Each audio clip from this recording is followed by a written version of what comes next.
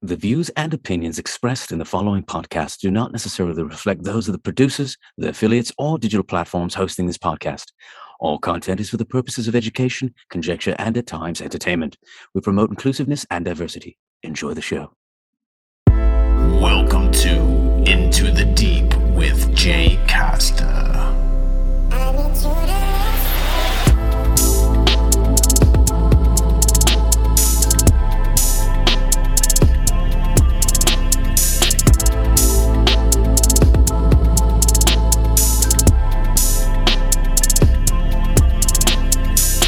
Welcome to Into the Deep.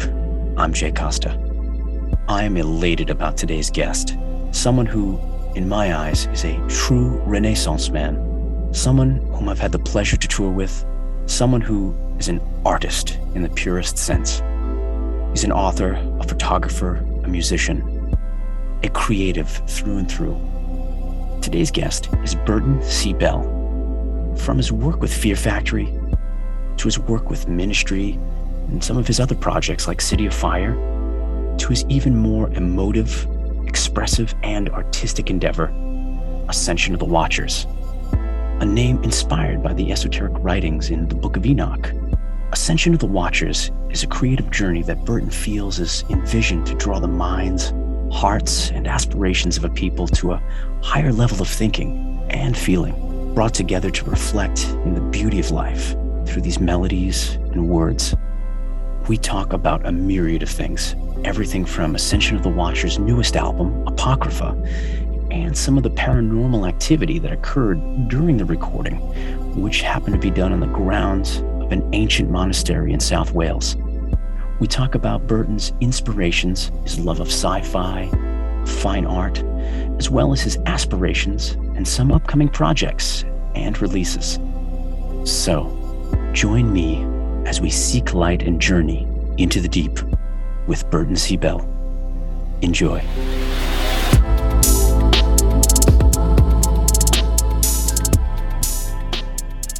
There's a lot going on in the world, obviously. It's, times are changing. I have kids. I don't know about you. I have kids, and my son just turned 14. Wow. My daughter's 15. And so my youngest daughter is 13. So they're just, they're at that age, they're starting to see things, and I don't worry about it, but I'm concerned, about what's happening in the state of affairs of the world in general. It's nuts. I mean, it's nuts, and the things I've written about in Fear Factory over the years, I see happening, and the things that I haven't written about, I still have way more ammunition to use for future creative projects. I've been compiling notes and jotting down phrases and just ideas for my next industrialist novel. I released The Industrialist in 2015, which was my first graphic novel that I authored, and I didn't do the artwork, but I definitely was, a producer, a supervisor in doing the artwork in general. My buddy Noel Gard out of the UK did the artwork. He did a fantastic job. And we worked together and discussed how to do the artwork, but I digress. So I wrote that graphic novel for to go out with the Industrialist album that came out. So I wrote that story, but it took me some time to get that out, because I did it all independently, released it independently, produced it independently, published it independently. So it was only available through my website, and only 500 made, sold them out. But since then, finally to get around to my point, I'm like Abraham Simpson. I just go on and on. But so much has happened since I wrote that. I wrote that in 2012, came out in 2015, and so much obviously has happened since then. So much fodder for more creativity and more ideas that, I got a stack of papers and just to write about. And after the holidays, I'm going to, actually sit down and like finally get it all together because I've written so much shit. I wrote something called the Mechanomicon instead of the Necronomicon. I wrote the Mechanomicon. Wow. I got something like that, which reads like some really esoteric prose, and it's all like in like almost binary, almost like in binary, but it's not numbers, but it's just like 3 to 5 lines per paragraph, and it's almost reads like a Bible kind of like thing, or Nostradamus kind of thing about the future and how androids are supposed to relate to humanity. So that was something I wrote. It's going to be added to it, but so much has happened. Along with climate change, and which is we're seeing happening, in real time, and it's real. And then the climate change, and then obviously the pandemic, which may or may not be a result of climate change.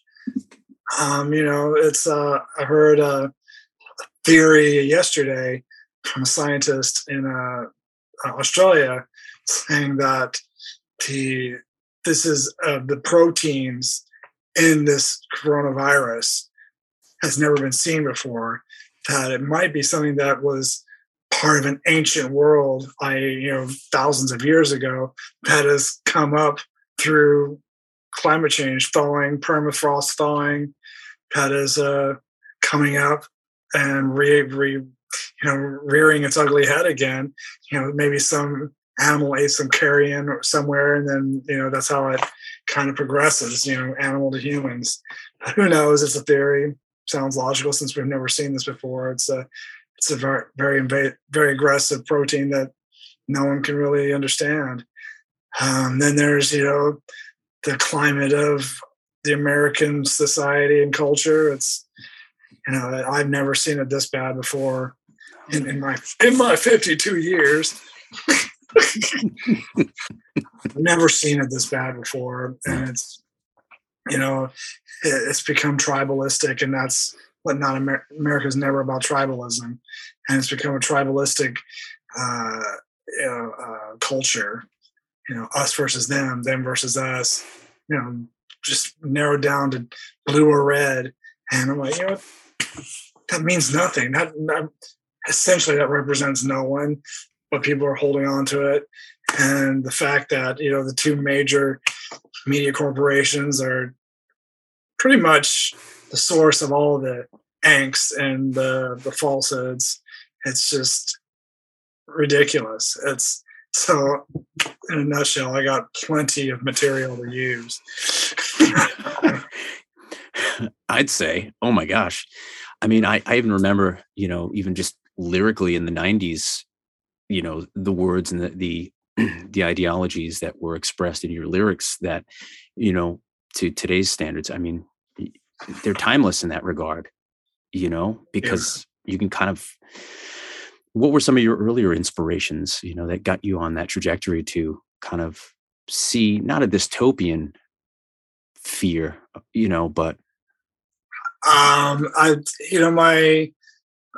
definitely my love and fascination for sci-fi, and especially science fiction that really hit close to home. I mean, of course, I like really fantastic science fiction like Star Trek, or fantasy sci-fi. Robert Heinlein, Philip K. Dick. Philip Dick is more psychological, but Isaac Asimov, Philip K. Arthur C. Clarke, sci-fi that really was kind of pertinent to the time that it was written, especially George Orwell. He's really pertinent to the time period that he wrote.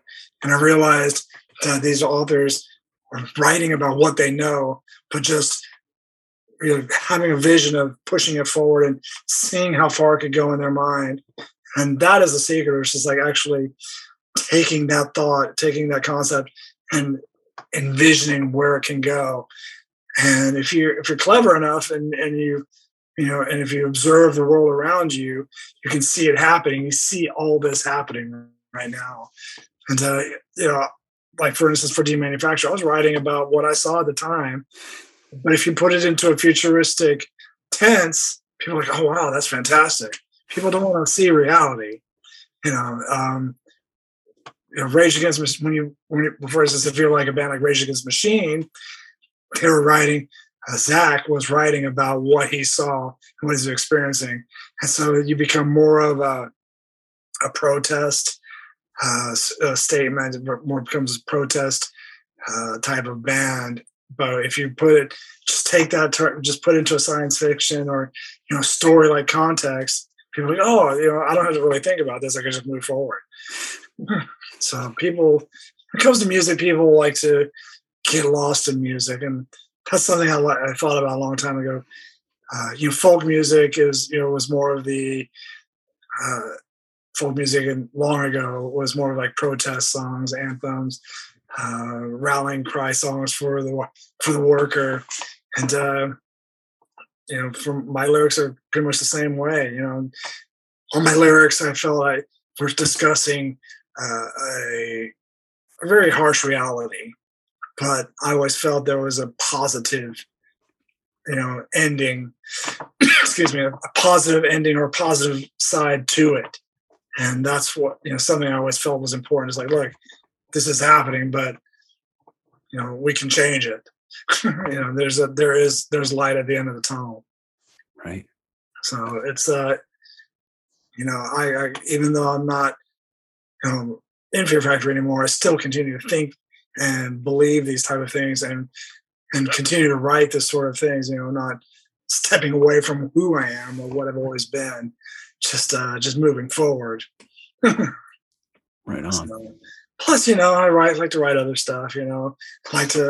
Like Philip K. Dick, I like to put the social, psychological, more psychological and even spiritual context into science fiction, which makes it even more humanistic, I think, and more interesting because humanity, we're not cis. We don't think in black or white.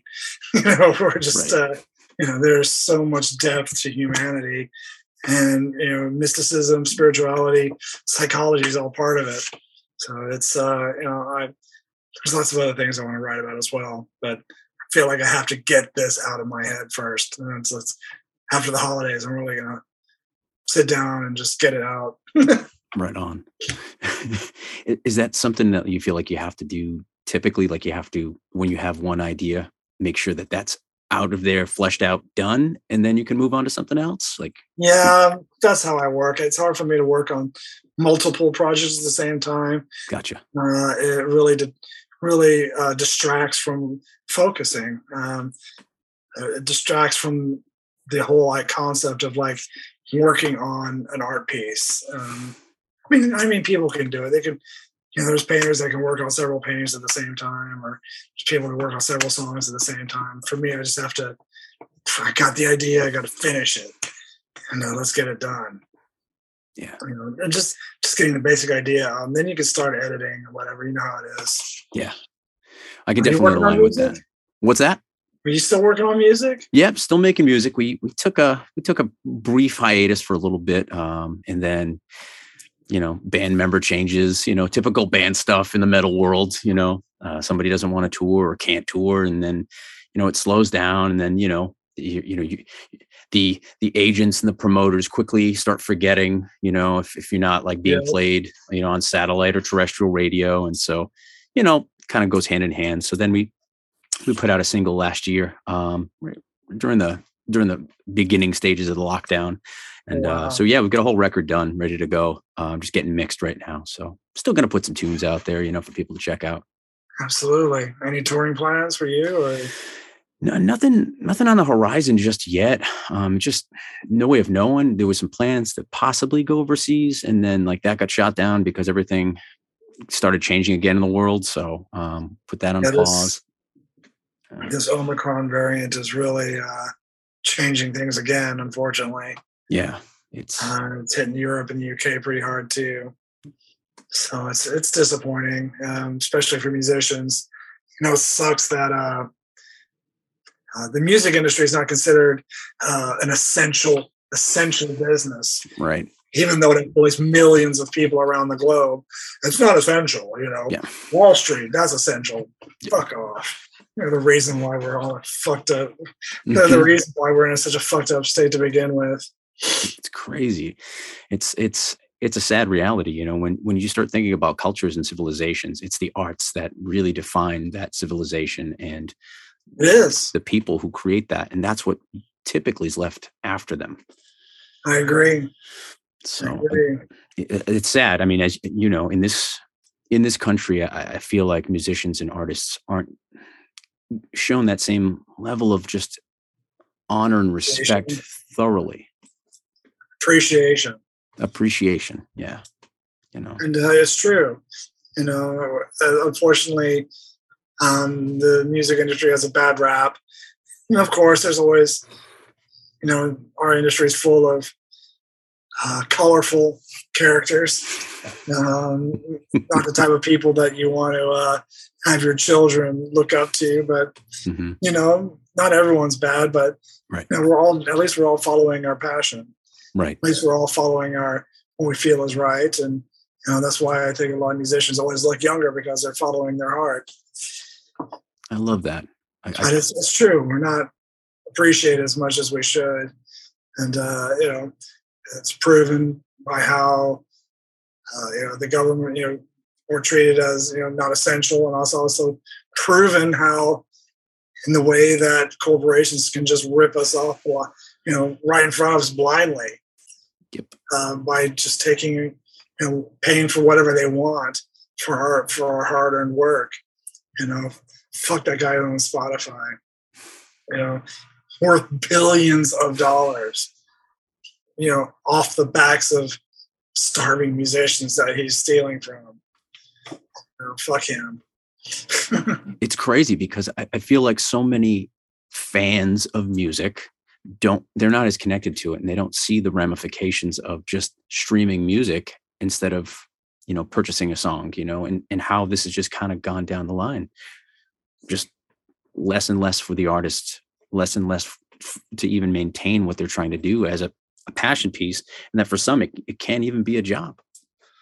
Right. And for me, for personal experience, I felt like I was a working musician, and royalties was not really something that I ever saw, but it was always touring. Touring is what it was all about. Royalties helped a lot, but if people aren't buying records, then that's really not helping. Right. It's just the music business has been depreciated over time. No one's buying albums. A&R doesn't exist anymore because there aren't anybody who believes in music anymore and feels that they can push the next thing. There's no money in music anymore because no one wants to spend money on anything that they're not going to get immediate return on, because no one's buying records and no one's supporting the music industry. No one's supporting music. The only thing that's being supported is the companies. Yeah.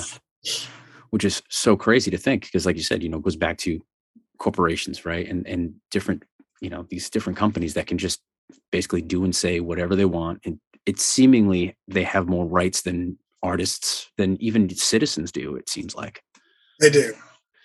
It's truly a sad state of affairs, and it definitely makes it a lot more difficult to be a musician these days.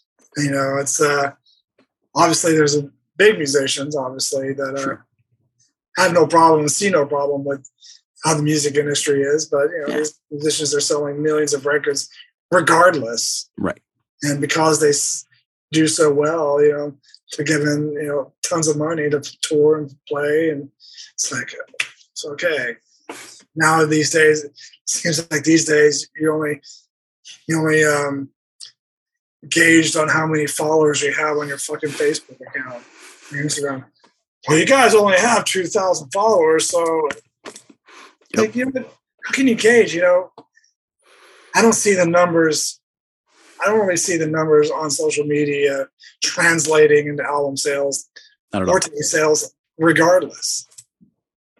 Doesn't translate. I think there's has to be a whole new system. There has to be a whole new gauge of how to make things happen for musicians. And for me, when we tour, I'm like, I got a guarantee, and I'm not going to do it without this. I need this much, and if you're not going to pay, then I'm not going to play there. That's it. I think musicians have to put their foot down and just like pay. Obviously, there's musicians that are starting off and willing to do anything for free, right. But working musicians who've been doing it for a considerable amount of time have to put their foot down. It's like, look, I am worth this much, so you have to pay for it. And if you want it, you have to pay for it. If you don't, then you're not going to get it. That's it. I couldn't agree more. And I think it's any wonder that sites like Patreon or things of that nature, like the GoFundMe's or anything artist related, where people can participate in the growth of that band and make their donations and get compensation by a product and or premiums, experiences, etc. Right, but that's still sad. It's like it's not begging, but it's you're peddling more things than you need to. And you're doing it on your own. Record labels are going to be extinct pretty soon. But the fact that we're all boiled down to Patreon or crowdfunding sources, that just makes it even harder. It's just like, why can't we just? Obviously, we can't go out these days and play just like we used to. But touring and playing shows, that's the way we used to do it. Just get the word out, grassroots, and play and get those shows in. Right. That doesn't even work anymore. Oh, it's crazy. Do you think some of the some of your earlier influences, right? I mean, we had some conversations when we had toured about just like some of the bands that we're into. They were sometimes a little bit below the radar, not always the most popular bands, but they just. What do you think it is that keeps those bands going, or kept those bands going then? Mystery. The fact that they still have a label that would push them, that would promote them, market them, even though even if they weren't a big band, they would still get their record out. They'd market it, they push it, have a video of some sort. I hate lyric videos. I think they're the most horrible thing ever. I mean, they're like a step down from Follow the Bouncing Ball films back in the 30s and 40s. So, please. But that's my own opinion. No, that's great. Because it's true. I remember the very first time I saw a lyric video, I thought the same exact thing. It was like just the Follow the Bouncing Ball. We can all sing along. Oh man. Yeah. So I guess that's one thing I've always said for a long time, that one thing that is missing in music these days is mystery. There's no mystery anymore. And what kept those bands going back in the 60s, 70s, and 80s, and the early 90s is that there was mystery.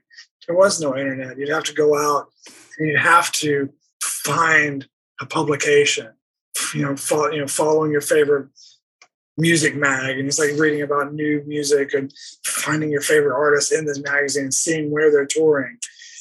It was information you had to really find. And people spread the word on their own. They tell their friends and tell their friends. But the music publications really pushed it, and the labels pushed it. So there was still a sense of mystery. You didn't know everything about the artist, but you had to find out. You really had to really search for and find it on your own. And are there any rumors anymore about artists?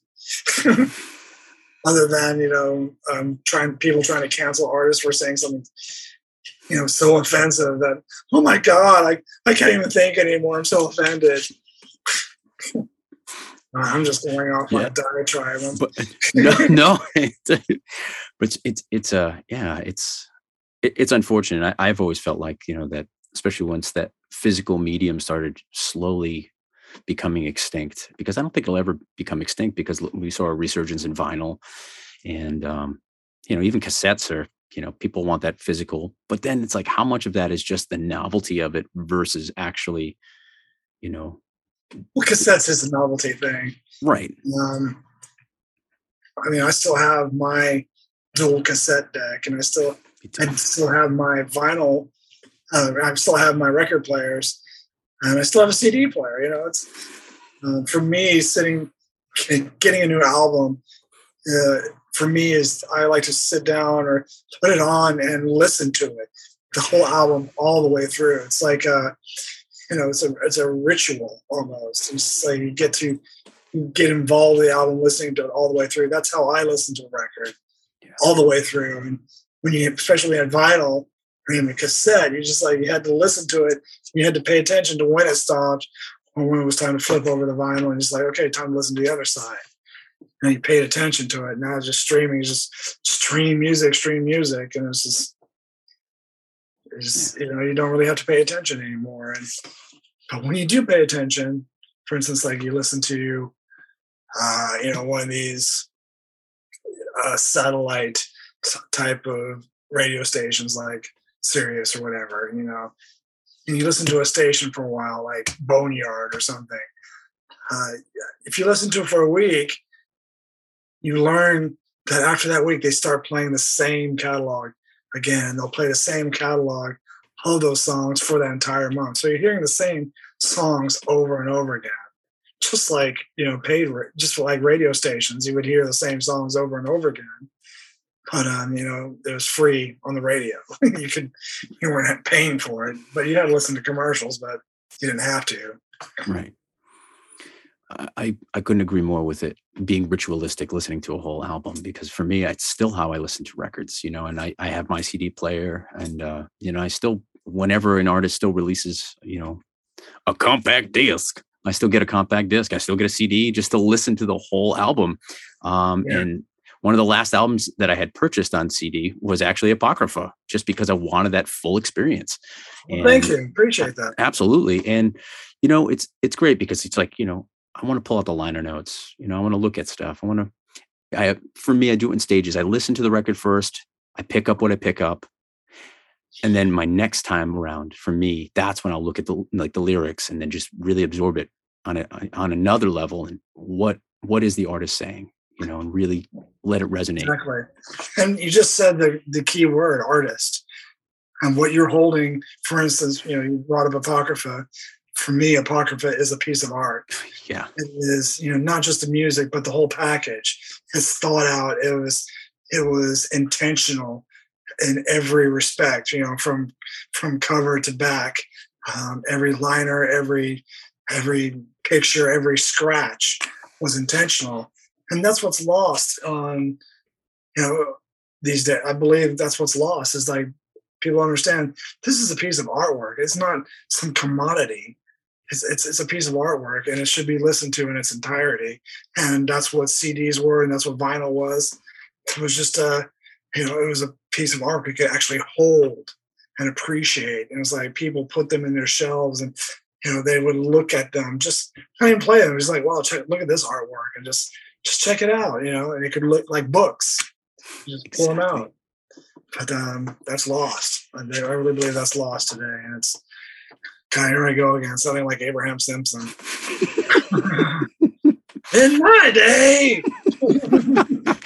Well, I think there's something to be said. It can even, go back to just maybe even ancient knowledges as well too. When people started kind of there was oral tradition, then there was writing, and then there was reading, and then there were books, and then there were Kindles. Like, it's just this whole weird, and I still find it weird that we would call this device that has books on it a Kindle. I just found that odd. Yeah, man. Like kindling. Yeah. Like, just burn it. It's like Fahrenheit 451 all over again. Totally. Read my mind. Luddites would be demolishing Kindles left and right. Just snapping them. And then they would burn the books that they were publishing. Everything must go. Everything must go. A literal fire sale. Oh, good one. Good one. But yeah, it's like, I feel like it's still preserved, the music and the art. And I think that's what's so beautiful is for someone who can appreciate artwork and appreciate the music as art as well too.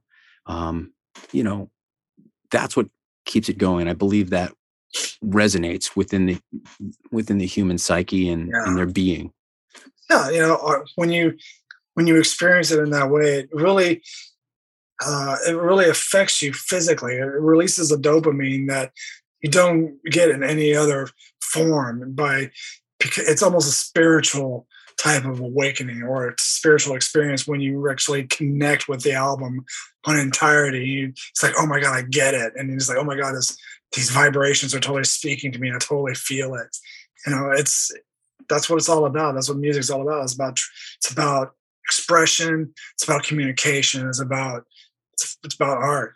And it's, I consider myself an artist always. And, and I will always be an artist, and I will always release pieces of art, is it either musically or visually. But, art is unappreciated as well. It's, I don't know what to say. It's very unappreciated. That's why I want to, surround myself with like-minded people who appreciate art as much as I do, not just musically, but visually, and who wants to achieve the same, wants to achieve the same aspirations that I do of creating something fantastic, and and the pursuit of perfection. Love that. That's awesome.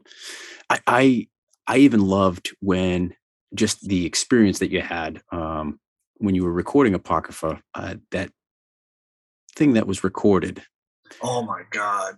I got goosebumps because I heard about the story. And then when I finally listened to it, I literally played it back like 3 times. It was just, it's incredible. It's really incredible. It's spooky because it's like, what? Even thinking about it now, I'm getting chills. Yeah. And it's like, it's loud and clear in my head. I have no idea what it's saying. It doesn't even sound English. Could be Latin for all I know. It could be Gaelic Welsh. Yeah. See, I just got goosebumps when you said that too. So it was even just the act of taking that experience, right? That was clearly supposed to happen in that time and space, however this works, and then taking that and using that in your art. Like, that's what I'm talking about. Yeah. Oh. And, just finding those little nuggets and gems that are, happy accidents, or just, just like something, obviously whatever it was pushed through to make itself known. And it's like, all right, you made the record. So, have there been any other experiences at that studio? During the record, there was a couple more during the recording session that was pretty creepy. For instance, I was doing these, drawing on drum heads, right? And in Jace's control room had, there was the control, there was his desk, and it was in front of the window, right? And then on the other side of the window was where I was doing vocals. I had the little vocal booth set up, and that was the middle room. I was set up in the drum room, and I was set up in the live room, and behind me was a drum room and through another door. But so I was in the middle room on the other side of the window. But in the control room was a coffee table, big coffee table, and a couch, and that's where I was drawing the drum heads or whatever. And so one day we're just doing some vocals, whatever, and singing, and I'm not singing at this moment, and Chase and I are talking to each other, through TalkBack, trying to work out something. And as Chase is talking, I hear this calamitous sound just in the control room. I was like, he's talking to me. I'm looking at him, and he's talking to me. And he goes, I'm like, what the fuck was that? He's like, you got to come in here. So I open the door that you hear in that first part of that, before you hear that thing, I open the door to go in. And when I open the door, there is the drum head at the door. I'm like, what happened? I go, we were talking, and he's the only one in the room. He goes, we were talking, and I see something at periphery from his eye. You see the periphery move, and we saw this movement, and then this thing that hit the door. So something moves the drum head from the table to smash against the door, which was like 7 feet away. No windows open. That was one thing. Wow. And then there was another instance where we walk in.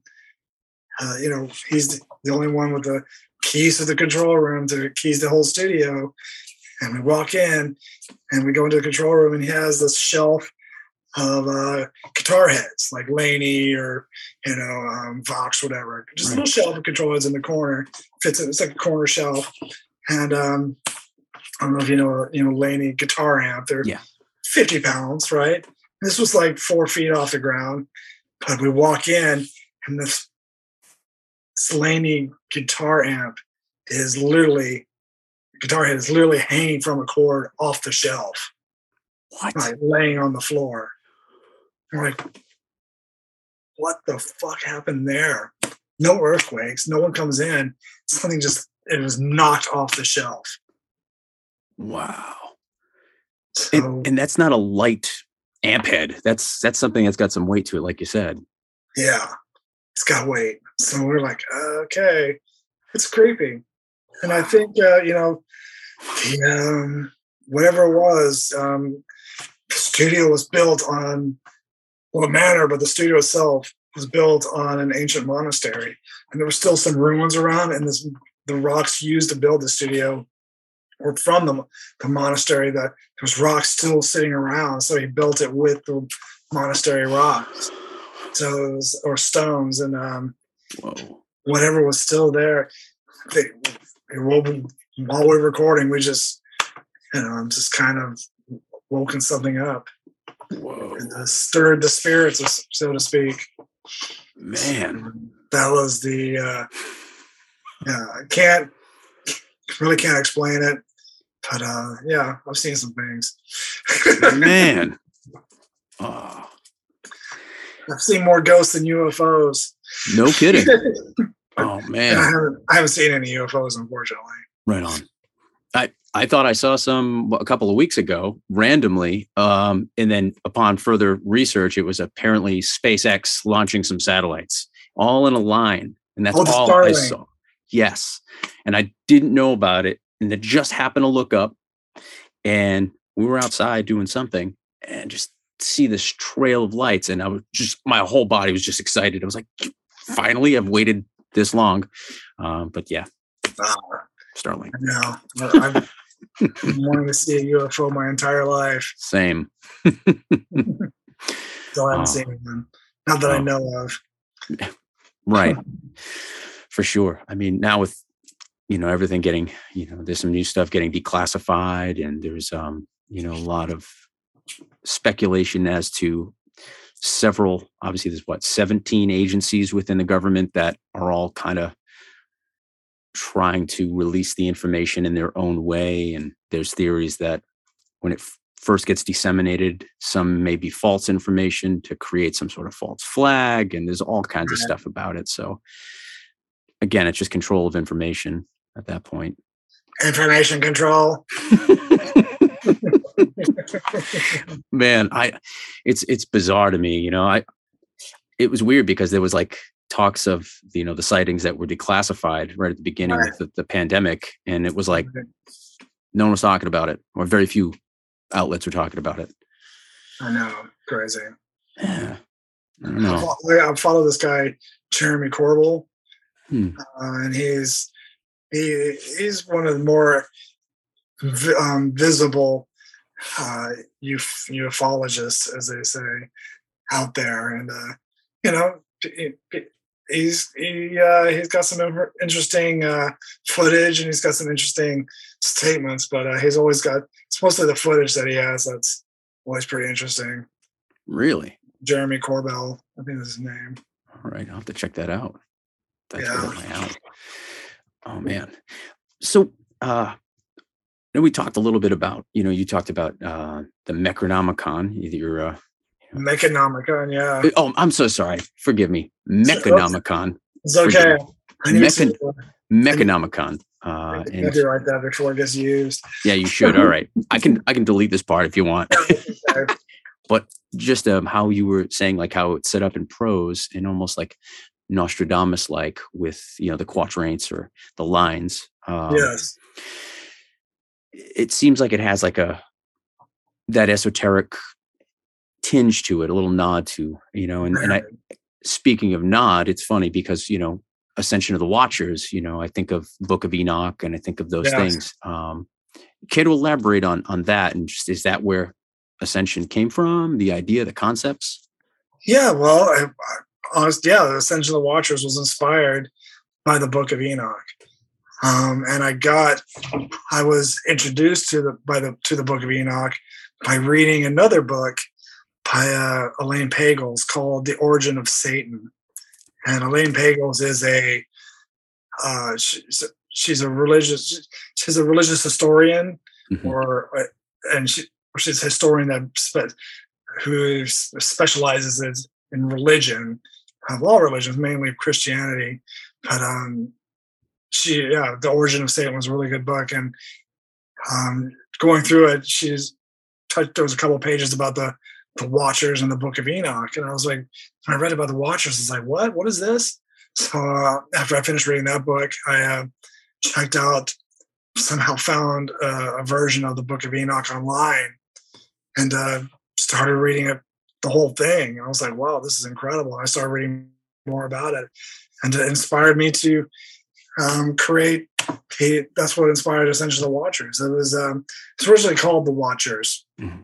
but and that's what we were called the Watchers, and we weren't even like a developed band, and some band out of Chicago sent me a cease and desist letter. We're already called the Watchers, some reggae band out of Chicago. I'm like, whatever. So I just added Ascension to it. I was already doing music and demoing and getting ideas down and writing lyrics. And when that idea of the Watchers came about, it just kind of just brought everything together and really solidified what I wanted to do with this music. And I'm very proud of it. It's I still reread the Book of Enoch and to see if there's anything I missed or see if there's anything I could read differently. And along with more of the Dead Sea Scrolls, it's quite interesting. But the Book of Enoch is an incredible tale. It's written before the Bible, and obviously after the Torah was written, but it was a group of just kind of nomadic tribes, Hebrews out in the desert, just writing about things they saw, right? Their visions. Man, it was great when I remember first hearing about the band. Excuse me. Oh, no problem. Just hearing about the band for the first time, and just that the name in and of itself resonating with me, and then obviously be like, whoa, all right, checking it out, and that's great. I'm thank you for sharing. It's so awesome, because like there's like these little nuggets that I see, even like on with Apocrypha alone, the title, and then also just seeing like things like that are even cosmic, like Cygnus, right? Cygnus Eon, like just thinking about the constellation, and then the lyrical approach you took to it, just that it was really fascinating and really deep. And thank you. I like to incorporate my love of the celestial bodies in space and the infinite and vast depth of space into my work, and create more spiritual, mystical. Just keep it for me, that keeps it along the lines of what the Watchers has always been about. It's very personal, but it's still very part of this universe, and how the universe speaks through me. So, and always Cygnus Aeon. That was a fun one to do. I love the music, and lyrically it was interesting. It was based upon it's based upon the constellation Cygnus, which is the swan. Excuse me. Water. And one of the things I read about the constellation Cygnus is that it's flying into the mouth of the universe. That it's the way the constellation is arranged or arranged in the sky, it flies to the empty space between two different spirals in the Milky Way. When in ancient tribes, when you could look into the sky and see clearly the Milky Way, that there was a blank space in the sky. That's where Cygnus is flying into. Wow. That's awesome. Yeah. Storytelling. That's what music for me was about. Telling a story, communication. Yeah. And and getting an idea across, and helping people come up with ideas and thoughts about something so simple that they never thought about before. Absolutely. It's what music has done for me for as long as I can recall, listening to songs that moved me, and just especially I was always drawn to lyrics and images, just the allegory sometimes within those lyrics that just helped me see the world maybe in a different way, or it kind of made a little bit more sense. Yes. And that's what music was about, is to make sense of a world that no one understood. Absolutely. And I know you said this, the record's very personal, but it's written in such a way that, I think it's still very universal for a listener to take something from as well, too. Is that something you try to do purposefully, or? Purposely, yeah, I guess so. But, when you write personally, I'm writing about things that everyone experiences and everyone can relate to. And, but I guess I do intentionally put it into a way where, if someone was singing a song, they could sing it about themselves. Mm. And to me, that's a good mark of a good song. Absolutely. Yeah. And then it becomes timeless in that regard. Yeah. Like I'm about the lyrics, obviously about the delivery as well and the music, but the lyrics, if the lyrics are pointless and meaningless, it's just it loses the scope, and it loses a little bit of the special quality that it could have had. Yeah. Do you have maybe specific musicians that maybe you were inspired by, that where you kind of adopted these ideas or concepts, like, okay, wow, it's really cool how they do this, and like I want to do my thing? Oh yeah, well, Nick Cave, obviously, awesome. From Nick Cave and the Bad Seeds. He's a storyteller, true storyteller. Even Bono's early writing Bono from U2, his early writing was just very deeply personal and almost on the spiritual side. And I really related to that in a lot of ways. And it was, for me, he really was singing passionately about what he believed in. Because I still believe that if you don't believe in what you write, no one else is going to believe it either. So you have to believe in what you're writing about and sing it passionately, or everyone knows you're going to fake it. Who else? What was his name? Sullivan, from the singer of New Model Army. Oh, okay. His last name's Sullivan. Yeah, why am I drawing a blank now too? I'll think about it in a second. Right on. But he's a great lyricist, amazing, and he was he definitely wrote about the present times of what he was experiencing in northern England and protest, but he was very lyrical and very poetic about it, and I really appreciated that. And then there was Andrew Eldritch from Sisters of Mercy. Yes. Wayne Hussey from The Mission. Even God, I'm trying to think of other bands. There's so many, and not just contemporary artists, but even like artists from the 70s and 60s. Richie Havens from the 60s. Oh, yeah. With a lot of beautiful music. Bob Dylan, still. Yeah. I'm still amazed by Bob Dylan music. It's like, God damn, his lyrics are incredible. And it was just what a songwriter. I thought that Chris Cornell was an interesting lyricist, very abstract at times, but he was writing some cool stuff. And then, John Lennon and Paul McCartney, great lyricists, and George Harrison, great lyricist. Yeah. Speaking of them, have you seen that documentary I don't know if you have Disney Plus or not? I don't, and I haven't watched it yet. Everyone's telling me I got to see it. You got to see it. I've been watching it, and it's seriously long. It's like almost 3 hours per part. So there's 3 parts, but man, what an insight into an incredible band. And you watch it, and as a musician as yourself, I'm in a room watching it with people who are not musicians, and they're getting irritated by what's happening in this writing session. I'm like, dude, I experience the same shit. Like, and the Beatles are doing the exact same shit we do. I'm like, they're just as dysfunctional as every other band out there. Yep. It's like, oh my God. Like, man, it's incredible. If you ever have the chance to see it, just take the time and watch it. You won't be disappointed. It's fantastic. Absolutely. I want to. I'm a huge Beatles fan, so I'm sure I would enjoy it. It's like, wow.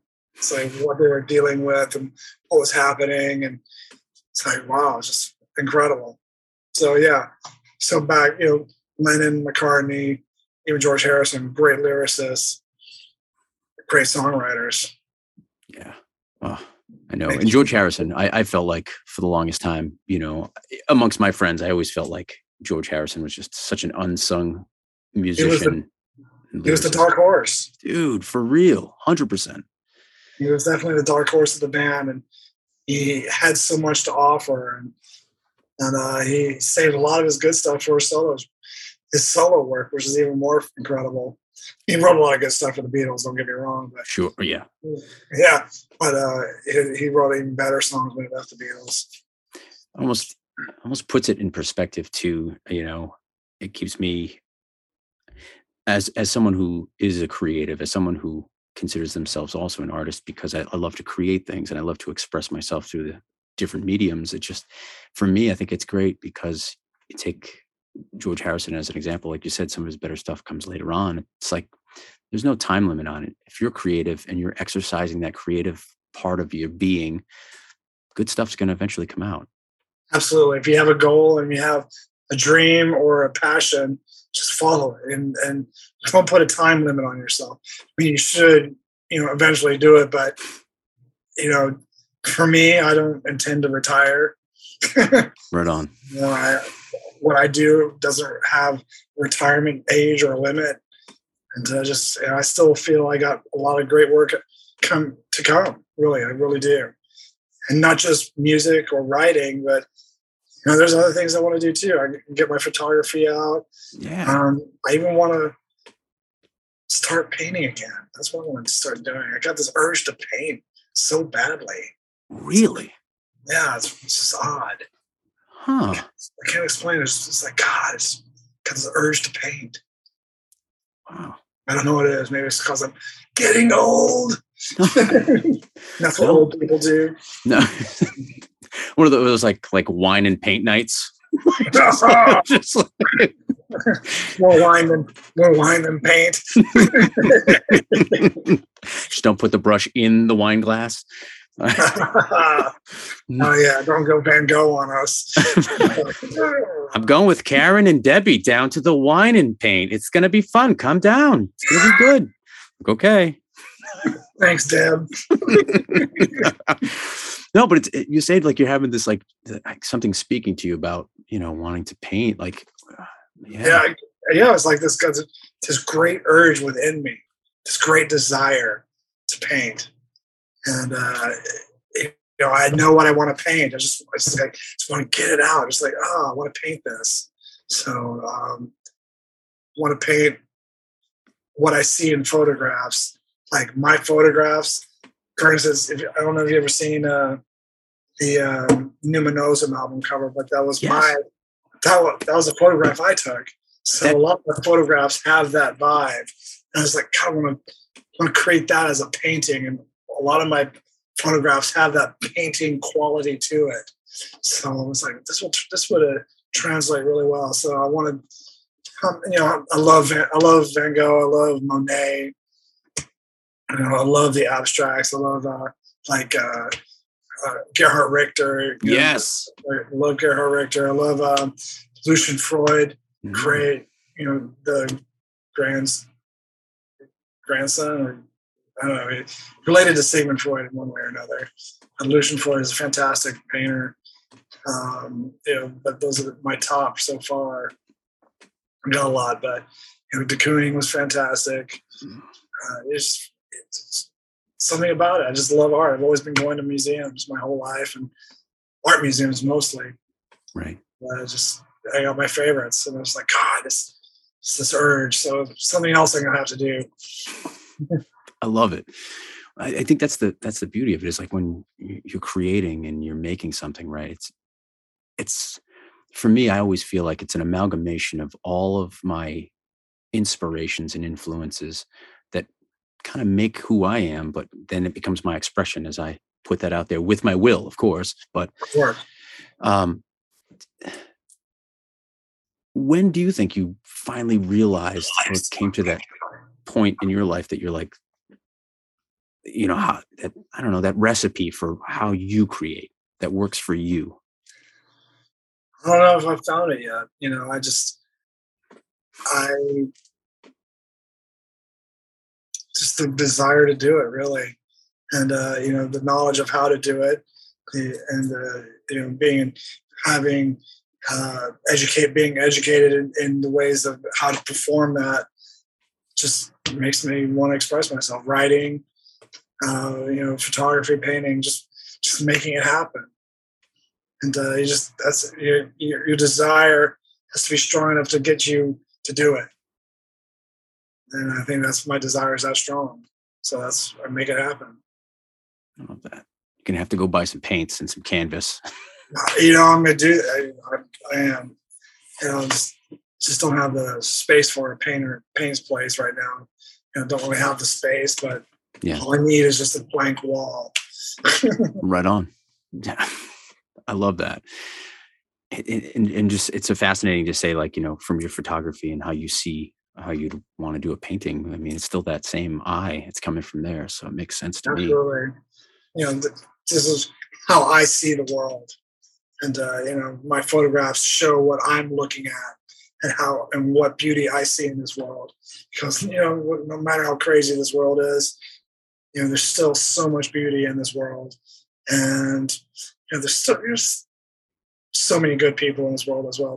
Let's not get wrong. There's a lot of bad apples out there, but nowhere near as many as good people there is. And,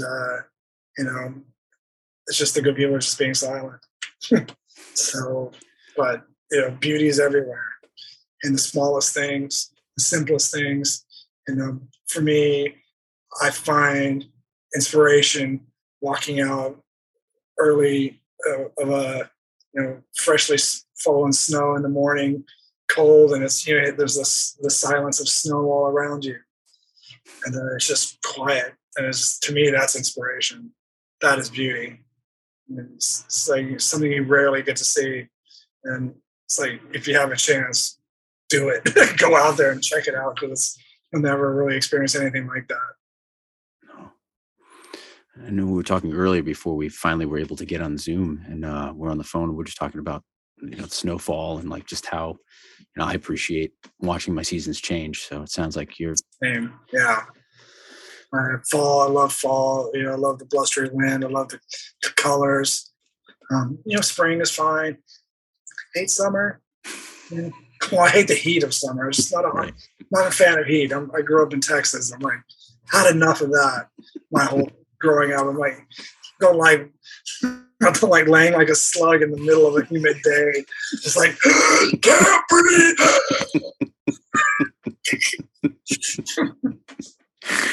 Can't do anything. It's like trying to breathe through a hot, wet sponge. Awful. Oh, it's oppressive. It really is.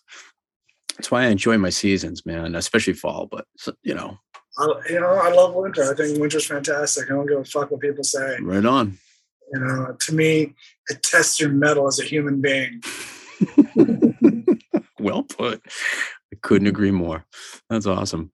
You should do this again, Jay. Dude, yeah, this has been great. I truly appreciate it. I would love to do it again if you'd want to. Yeah, this is great. Like conversations with Jay. Come on in. Let's plan this again. I would love to do it. All right. Let's definitely make a plan to do that. You are, in my opinion, one of my favorite individuals that I've ever toured with and conversed You're a with. very memorable person. I remember touring with Die Will Be Done back in was that 2009? 9 or 10, maybe. 2009, maybe. I think 2009. You're right. But yeah, you were one of the coolest people on that tour. And just a sincere human being. And, I felt that we had, we were connected on a very mental type of level. So, I consider you an equal. Right on. Thank you. I appreciate that. Likewise. Well, thank you. Well, yeah, let's do this again, Jay. Heck yeah. I would love that. I still got a lot more to talk about. Like I said, I'm like Abraham Simpson. I could go on and on. I love it. This is great. This is awesome. And, the topics are right up my alley. So this is just wonderful. I got a lot more to talk about. I'm sure you do too. Well, let's make sure that there's a comma. There's a little comma there, not a period. No, it's a comma. It's a comma. Semicolon? We'll put a semicolon. We'll put a semicolon there.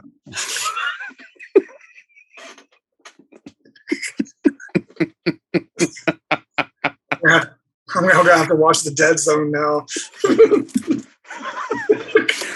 I didn't even know he did a film.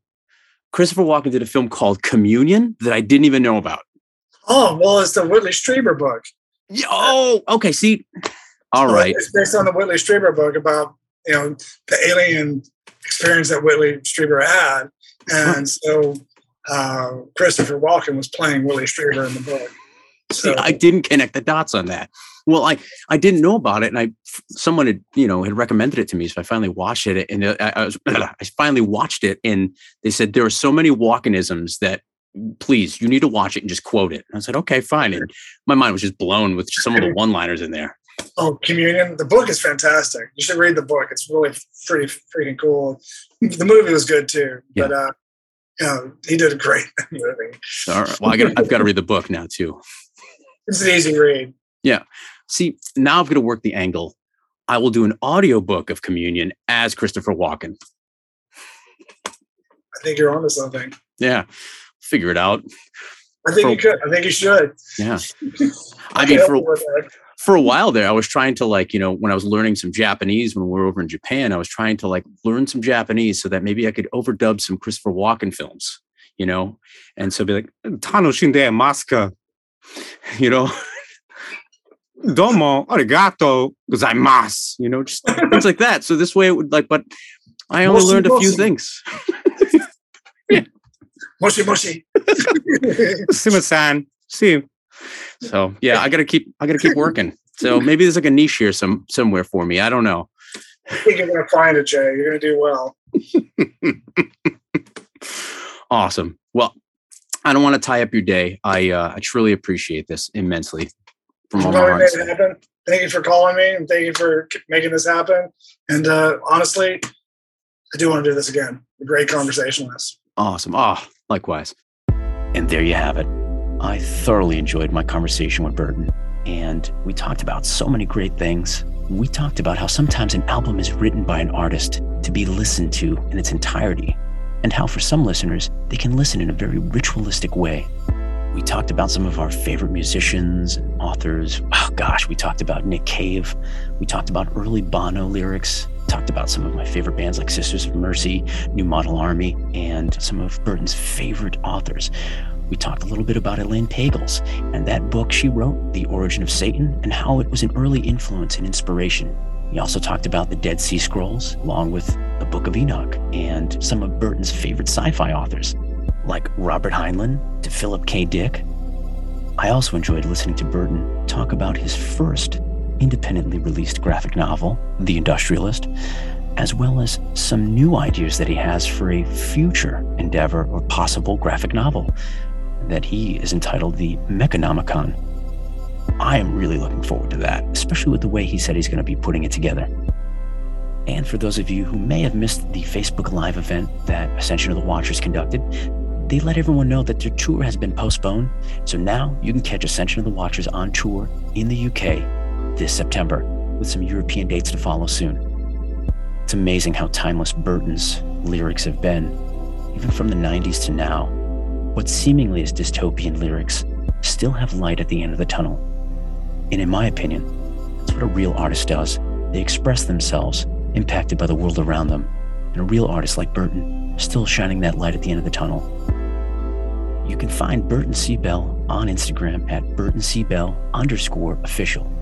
And be sure to check out ascensionofthewatchers.com for more details. Thanks for listening to the podcast. Be sure to rate us if you can and be so kind. And if you're watching it, be sure to hit that like button and subscribe to the channel, as well as hit that notification bell so you can find out about new episodes. And you can follow us on Instagram at itd.jcosta, as well as on Twitter at itd_jcosta. Thank you all so much for joining me on this journey. Until next time, take care of one another and keep thinking for yourself.